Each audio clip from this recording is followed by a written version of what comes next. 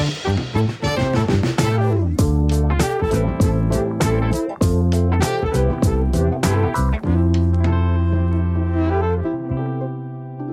back, everybody, to This Week in Japan, the show that brings you the most trending news stories and cultural insights from Japan.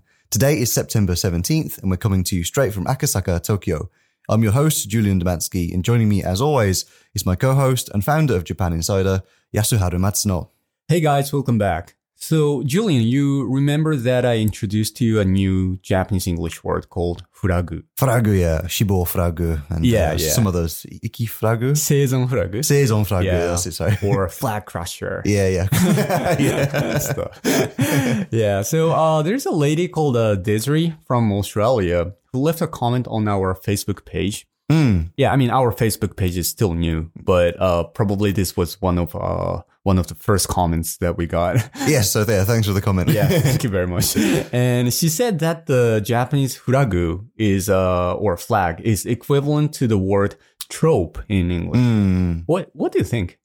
Yeah, I saw the comment. I kind of disagree a little bit, but I can maybe understand how it might have got mixed up. The way that I see a trope is like, just like something you might expect from a certain type or certain genre of movie, for example, or TV show. So like, like a mad scientist in a horror movie. Right. I don't know, like Once Upon a Time in a fairy tale, kind of thing. Wise old man. Yeah, exactly. Or, Yeah. So I guess the difference is that tropes usually refer to something a lot broader. So, things like you mentioned, mad scientist or, girl next door. Yeah. Very typical settings or motifs. But flag or furagu refers to a recurrent storyline or a plot in specific. So, yeah, I mean, I agree that furagu or flag can be considered one type of trope. Yeah, that's the way I kind of felt about it as well. So I think what are some of the examples we gave last week, like horror movie when someone says like, I'll be right back. Yeah. So the flag element is like when someone says that, it's kind of telling you that guy's going to die. But that line is used so much that it's also a bit of a trope or a cliche, So some flags can be tropes. Yeah. But they're not actually the same thing. Maybe that's the kind of the point I was trying to make. I see. I see. But the way I see it is that, such flag can be seen as a trope itself because that kind of flag can be seen like so often in various like movies or dramas. Oh, you mean like the concept of a flag is a trope? Yeah, so that was the way I saw it. Yeah, oh, okay, it's interesting. So Desiree, if you're listening, hopefully we've understood your comment correctly. But I think, flags can be types of tropes, but not necessarily like it is a trope. Yeah. Depending on the way you look at it. Yeah. So I would say maybe it's not the exact same thing. But yeah, there are lots of like overlaps. Yeah. I mean, I was waiting for the clarification from you because I only learnt the word last week. So I don't want to proclaim to be the expert of flags. Oh, okay. Interesting. Because I'm familiar with the word flag. But to be honest, like I wasn't sure what the word trope means. Oh, I see. Yeah, so I was waiting for your clarification this week. Oh, yeah. Well, there we can help each other out. Yeah, that's what we do, right? Anyway, thanks so much, Desiree, for commenting. We appreciate more comments like that. If you haven't checked out our Facebook page, just search for This Week in Japan in the search bar. Or you can go to the URL, which is facebook.com/This Week in Japan. Yeah, that should be it. All right, so Yasu, what's your story pick for the week? Yeah, so the thing is that I was planning to talk about the news story about the popular anime Kimetsu no Yaiba or Demon Slayer. As we've talked about many times on the show. Many times, right? But it came back to TV just last weekend. Oh, okay. And, it's got like super high TV ratings. Yeah, that were some news article I saw online. But I noticed later that the ones that were broadcasted last weekend weren't the sequel or the season 2, so to say. Just a recap episode that's highlighting, all the best scenes from season 1. Oh, I see. Yeah, so it wasn't like anything really new. Yeah, so the story wasn't as elaborate. as I hoped. I saw that they were going to play, what's it called? Mugen Resha, the movie. They were going to play that on like Fuji TV, but I still haven't watched any of the shows. Okay. Yeah, I've no reason to watch the movie because it comes after the first season, right? So I should watch that first. I'll get around to it at some point. Yeah, maybe it's time, right? So, because I remember that news because the movie only came out last year, right? And usually for any movie to be broadcasted on, at least on the Japanese TV station, it takes usually, I don't know, a couple of years or a few years. But this time, it has just come to TV so early. Yeah, that fact also indicates how popular the movie and the series is. Yes, obviously you say it's popular, and we talked about all the records being broken before. But usually with these things where like movies come to TV, like you say, it's usually about 2 years, right? Yeah. But I guess from the point of view of Fuji TV owns the rights to the show, I believe. So I can imagine from their point of view, if they just show it on TV once in its entirety, the amount of buzz that brings for the new season, it's just like promotion, like free promotion, basically, right? Because they own the station and they just like, okay, we'll put it in that slot. Everyone that's seen the movie at the cinema has probably seen it like 10 times already. It broke the record for like highest grossing anime movie of all time, right? Yeah. So like even if they lost like $1 million of, potential sales of people that would, they could buy a ticket, but they're just seeing it on TV instead. They just don't care, right? It's just it's gonna build buzz, and I guess that's why they, like you say, they're showing the recap for season 1 and the movie, and then season 2 will be starting very, very soon. So I'm sure they're just they're hoping, got their fingers crossed that the franchise will just keep. I mean, obviously they want it to get better, but at least keep the momentum that it has already. Right. Yeah, that's a good point. And I just checked the numbers, just before we start recording. And the Kimetsu no Yaiba, the movie last year, was the second highest grossing movie from all genres worldwide last year. Worldwide. Oh, wow. Yeah, it made more than $450 million US. Oh, yeah. I know it was like highest grossing in Japan in 2020. Yeah, but worldwide. The second highest. Oh, and not just for anime movie, but like all. Everything, yeah. What was first? That's a good question. And I'm just checking it now, but the first one is called The 800. Do you know? I've never heard of it, no. So the summary says in 1937, 800 Chinese soldiers fought under siege from a warehouse in the middle of the Shanghai battlefield, completely surrounded by the Japanese army. Oh, okay. So it's kind of like a World War II movie, or I guess kind of pre-World War II. Pre-World War II, maybe? But between like the Japanese invasion of China. Oh, okay. Interesting. Yeah, anyway, so I'll keep the Kimetsu story for this week. Maybe we can talk about it in a few weeks' time. Oh, okay. Because it's said that they will make the further announcement about the season 2 next weekend. Right. Okay. Yeah. Okay, so which story did you pick from this week? So mine was something I don't think we've ever spoke about before, but it's the increasing global popularity of matcha, which has led to a ramp up in domestic production.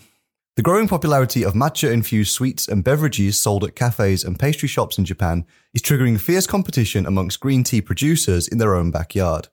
Growers of tencha, the green tea leaves grown in particular conditions and processed into the finely ground tea powder used to flavour matcha lattes and an assortment of Japanese confectionery, have intensified production to try to keep up with recent demand.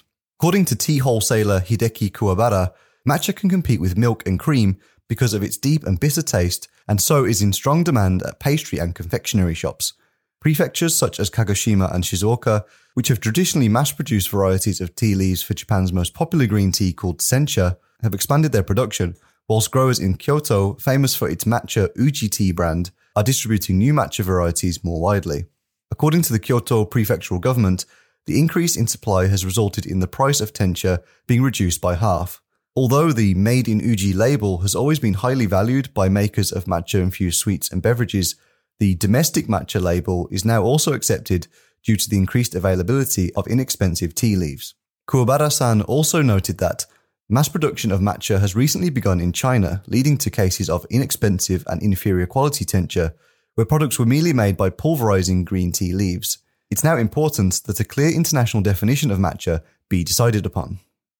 Yes, I don't know you, Yasu, but it seems like everywhere you go nowadays, like there's matcha flavored everything, like mochi and cakes and sweets. Yeah, true. Yeah, Starbucks I was stuff, about to say that because I think this matcha trend is real. Just by living in Japan and going to supermarkets or convenience, you see like matchas everywhere. As you said, like it can be mochi or ice cream, chocolate, bread, cereal bar, and of course, various drinks, right? I mean, green tea and matcha are not synonymous, but lots of green tea brands these days infuse some matcha in them. Yeah. So, and by that, they are making their green tea brands more premium. I think usually the ones that have real matcha powders are priced a bit higher than the ones that don't have any matcha powders. The thing is that it's not that matcha wasn't popular until recently. It's always been popular, but now it's even more popular. Yeah, it's kind of growing, right? Yeah. Yeah, so before we get more deep into the story, I think maybe for the listeners, and also one more time for myself, we should kind of clarify the differences, because you kind of just touched on it there. Yeah. Matcha and green tea are not the same thing, but they're actually quite closely linked, but there's certain thing that makes them different, right? So a lot of this actually I only found out like last night as I was researching this story. But apparently all types of tea, so not just matcha, but all types of tea around the world, they all come from two varieties of one species of plant called Camellia sinensis, which I thought was kind of incredible with how many like hundreds of types of tea there are. But what gives them all different flavors is just the way that it's processed.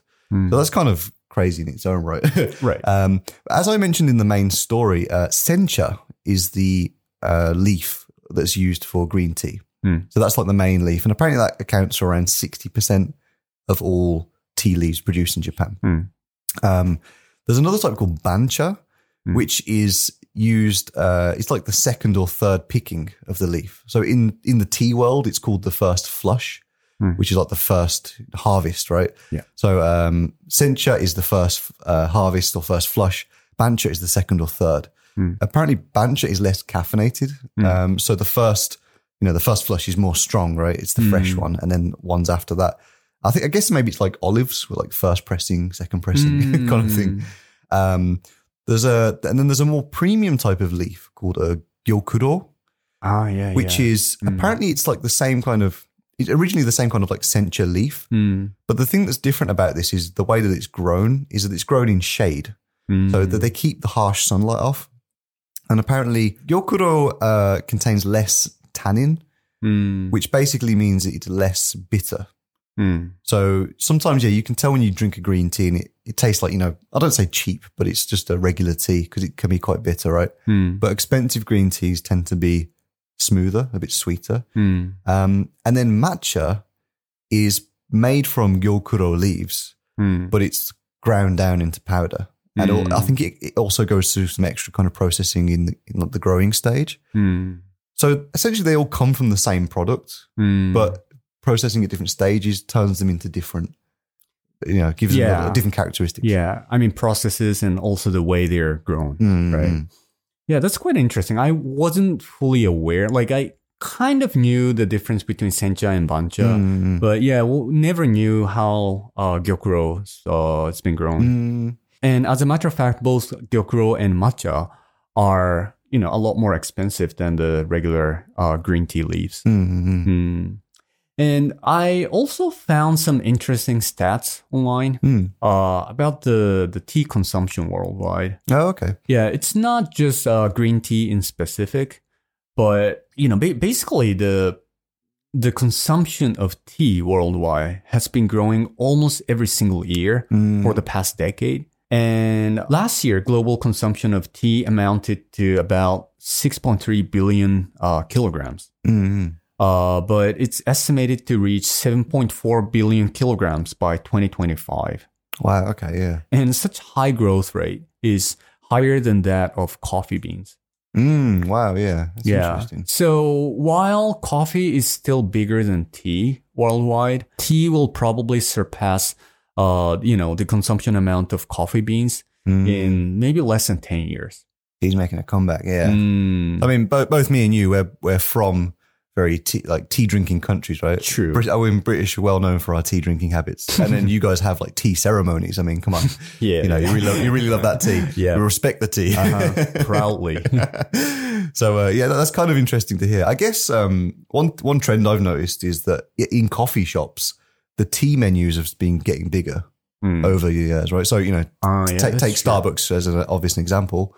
It used to be that you could just order like an Earl Grey and like a English tea and maybe like a rose hip or something. I don't know, like 3 types. But now there's like the tea menu is almost as big as the coffee menu, at least in Japan. I haven't been abroad in a while, but like mint, citrus, chamomile. And there are several others. Yeah, Darjeeling and all that kind of stuff. I would say nowadays I drink both in equal amounts. Just depends on the time of the day or how I'm feeling. But you don't drink coffee, right? So you pretty much just drink tea. Yeah, I used to. And while I'm not really a big health nut, I do pay attention to, some of the health benefits. And these days I choose tea over coffee in general. I mean, both black tea and green tea. Yeah.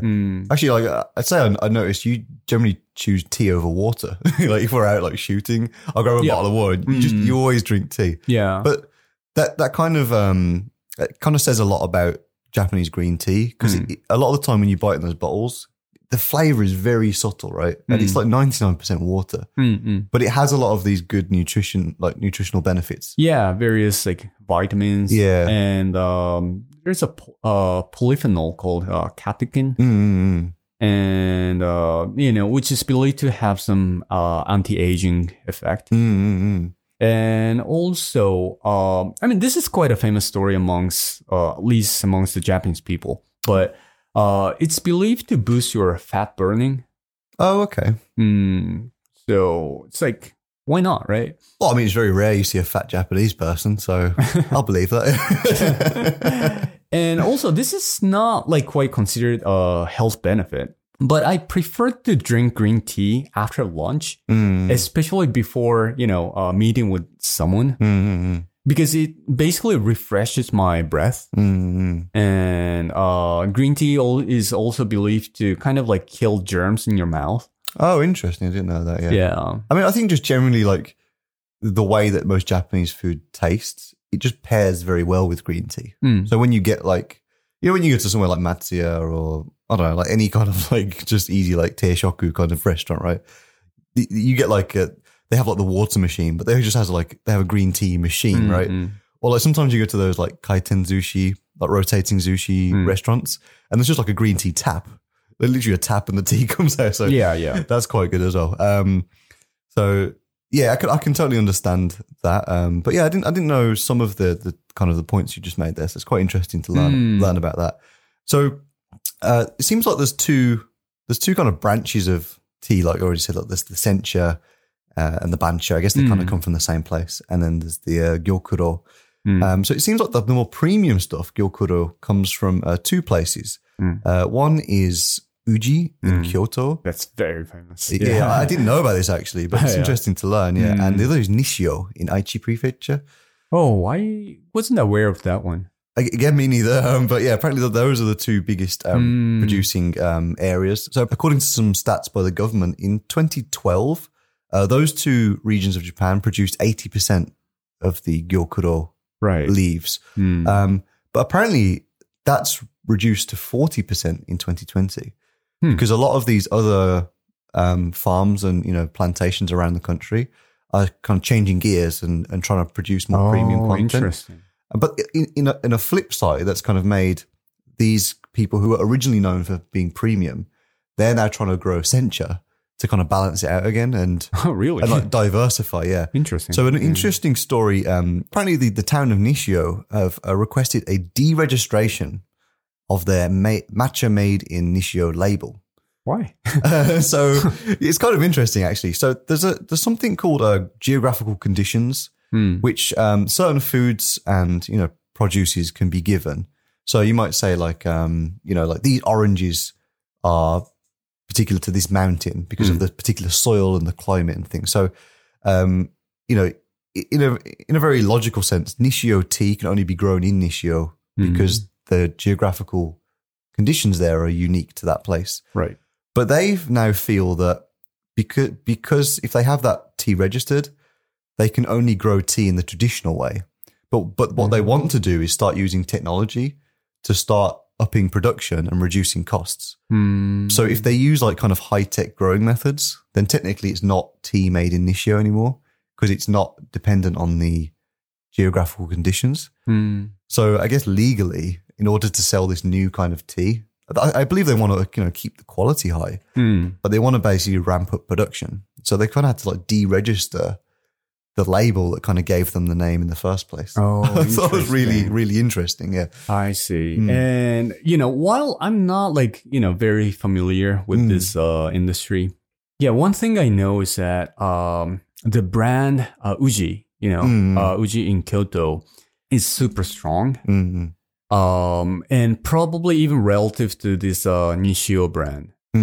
That's what I'm suspecting. Yeah. When you hear Uji, you think of matcha. And when you hear the word matcha, you think of the word Uji. Oh, interesting. So, they're almost like synonymous. That's how strong the brand name Uji is. Oh, wow. Okay. So, maybe my educated guess is that Nishio may be thinking the downside is smaller compared to the potential upside that they can get by deregistering and start producing some other stuff like, sencha and bancha, you said. It seems that way. It seems like for them it's the only viable way to stay competitive. At the end of the story I mentioned that growers in China are now producing the same plant, while the quality may be inferior, or maybe the brand power has a lot of pull, right? I suppose in reality, I don't think the quality is too different, but the brand, right? The power of brand. Of course, but it seems, like I said, Uji and Nishio are renowned for Gyokuro, the premium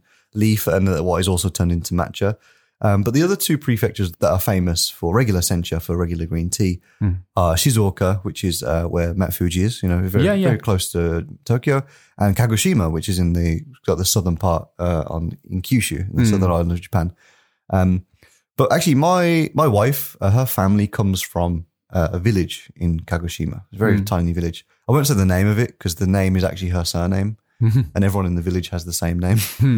But they actually have their own brand of tea, and apparently it's quite famous. Again, I'm not super into the world of tea, but I once went to visit her grandma's house, and she lives, up in the kind of mountains of Kagoshima. And on the drive to her house, it was amazing. Like, it literally just drove to like 20 miles of green tea like fields. Wow! They have these kind of like triangle like trellises. It's like a rack, and the tea kind of grows over it, and it kind of hangs, and it's just like miles and miles and miles, and it's just such a bright green color as well. It almost felt like I wasn't in Japan. It felt like I was in some kind of like jungle kind of place. It was kind of crazy. Because I don't know, like the typical Japanese countryside for me is like that kind of dark green, like mountainous kind of imagery, right? But the shade of green was like luminous. Wow. With all these tea plants. Can't imagine. It was really, really cool. And it just went on for miles. But that brand of tea as well is quite famous. But that was a sencha. And I've got a few packets of it at home. It's very bitter, actually. It's a very bitter brand, but I quite like it, Yeah, so it seems there's no stop to the rising popularity of matcha. Yeah, and after, having this discussion, I feel like drinking even more tea, and matcha as well. I could do with a cup of tea right now, yeah. But maybe you guys at home, you can let us know over on the Facebook group. Next time you're in the supermarket, maybe, how many matcha products can you spot on the shelves? It's been a little while since I went back to the UK, but I can remember even back then there were quite a few brands of green tea at least. But it'd be interesting to know, where do you live and what kind of matcha is available to you. Okay, so that wraps up the news for this week. Let's move on to the final segment of the show, Word of the Week.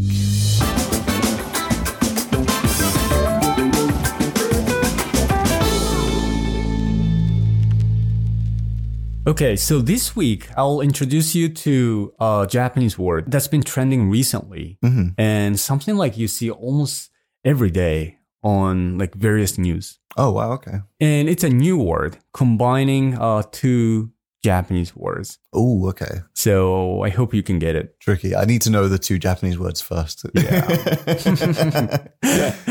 So the word of the week is oyagacha. Oyagacha. Oya parent? Gacha, like gacha, like gashapon? You're right. Parent gacha. Okay. So yeah, it's good that you've got the the meanings of both words, right? I guess the use of it can be a bit tricky. Yeah. So maybe the first hint is that when this word is used, it's rather negative than positive. Who would use this word? Would it be the parent or maybe children? That's a good question too. Yeah, and I think it's fair to answer, right? So as I mentioned, this is a new like trending word that's mainly used by young people these days. Okay. Maybe teenagers. So they're talking about their parents. Yeah, talking about their parents in a negative context. Right. Okay, the third hint, right? Okay. You know gacha gacha or gashapon, right? Yeah, so like gachapon, like a capsule toy, right? So like my mind immediately jumps to like collecting something. So the word gacha is also used for smartphone games these days. Oh yeah, like a gacha game, yeah. Gacha game, yeah. And do you know how it works? Yeah, so like I'm trying to think of an example of one. Like I don't really play them. Like Fire Emblem Heroes, like a Nintendo game, and it's like RPG, but you have to like get the heroes, but it's like a random, like a box basically, like a loot box we say in English when you get like a random character, and you hope that the stats are like high, so like 5-star character is the best. Yeah, so that's the point. You mentioned 5-star. Oh, okay. But does it mean there is also 4-star and 3-star? Oh, okay. So it's like, you're saying like, it's like you're kind of insulting the parent. Oh, wow, that's quite harsh. Yeah. So interesting. The good or bad, right? The way this oyagacha is used is that when those young kids or teenagers, when they feel somewhat handicapped by the situation set by their parents. Oh, wow. Okay. That's a lot deeper than I was expecting. Yeah. When they feel like they grew up in a poor environment.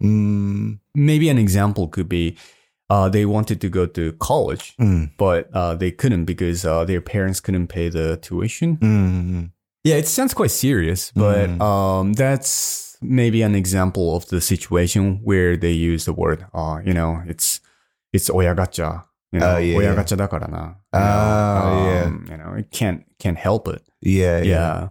But another meaning of the word is that you can't choose your parents. I mean, that's a fact, but it sounds harsh at the same time, right? In that context, it sounds just like a very logical statement. Just like, oyagacha. But I feel like if you were to say that about your parents because you couldn't go to a college, I feel like that's a bit harsh on your parents.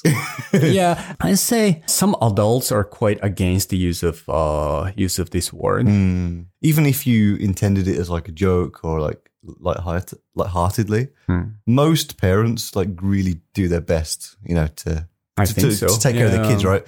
So I could imagine it being quite hurtful if they heard their kid using that phrase. Because then the parent would be thinking, like, well, what didn't I give you? What am I responsible for? Yeah, I would say so. Like, what if you're a child? I mean, hypothetical child. I mean, imaginary child. You still don't have a child. But in the future, tell you, I wish I got, 5-star parent, 5-star dad. You'd have a big red handprint across his face. I got hit by 2-star parent. Yeah. But I mean, you have 2 kids. How would you feel? It wouldn't be nice, right? No, I'll just kick them out. Yeah.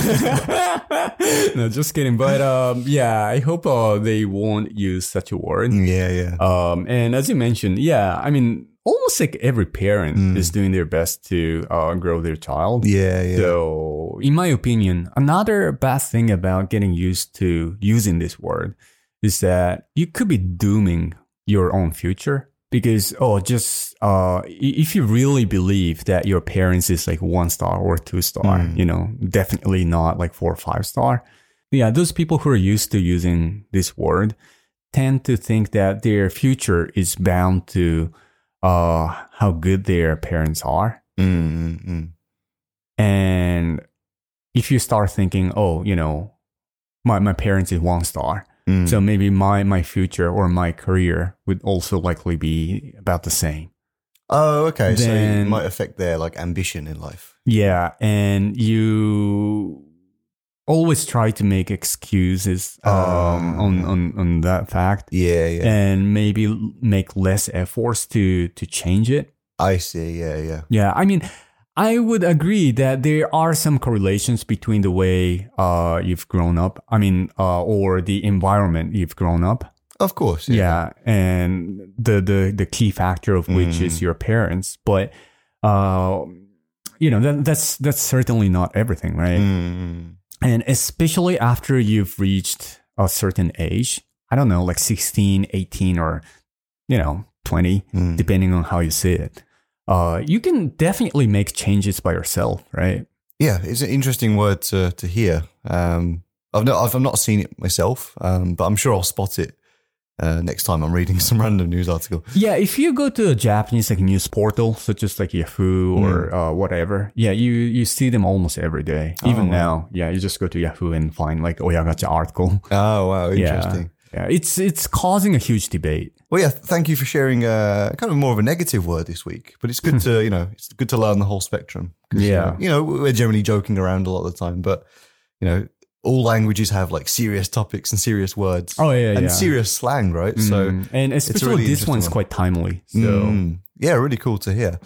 All right, well, I guess that wraps it up for this week in Japan. Whatever platform you're listening to us on, please make sure you're subscribed for a brand new episode every single week.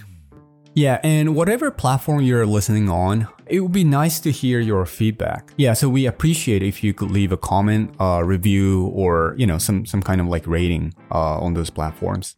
Okay, everybody, so stay healthy, stay safe, and for this week, I'm going to advise to refrain from believing in or using the phrase "oyagacha." And we'll be back next week for the very next episode of This Week in Japan.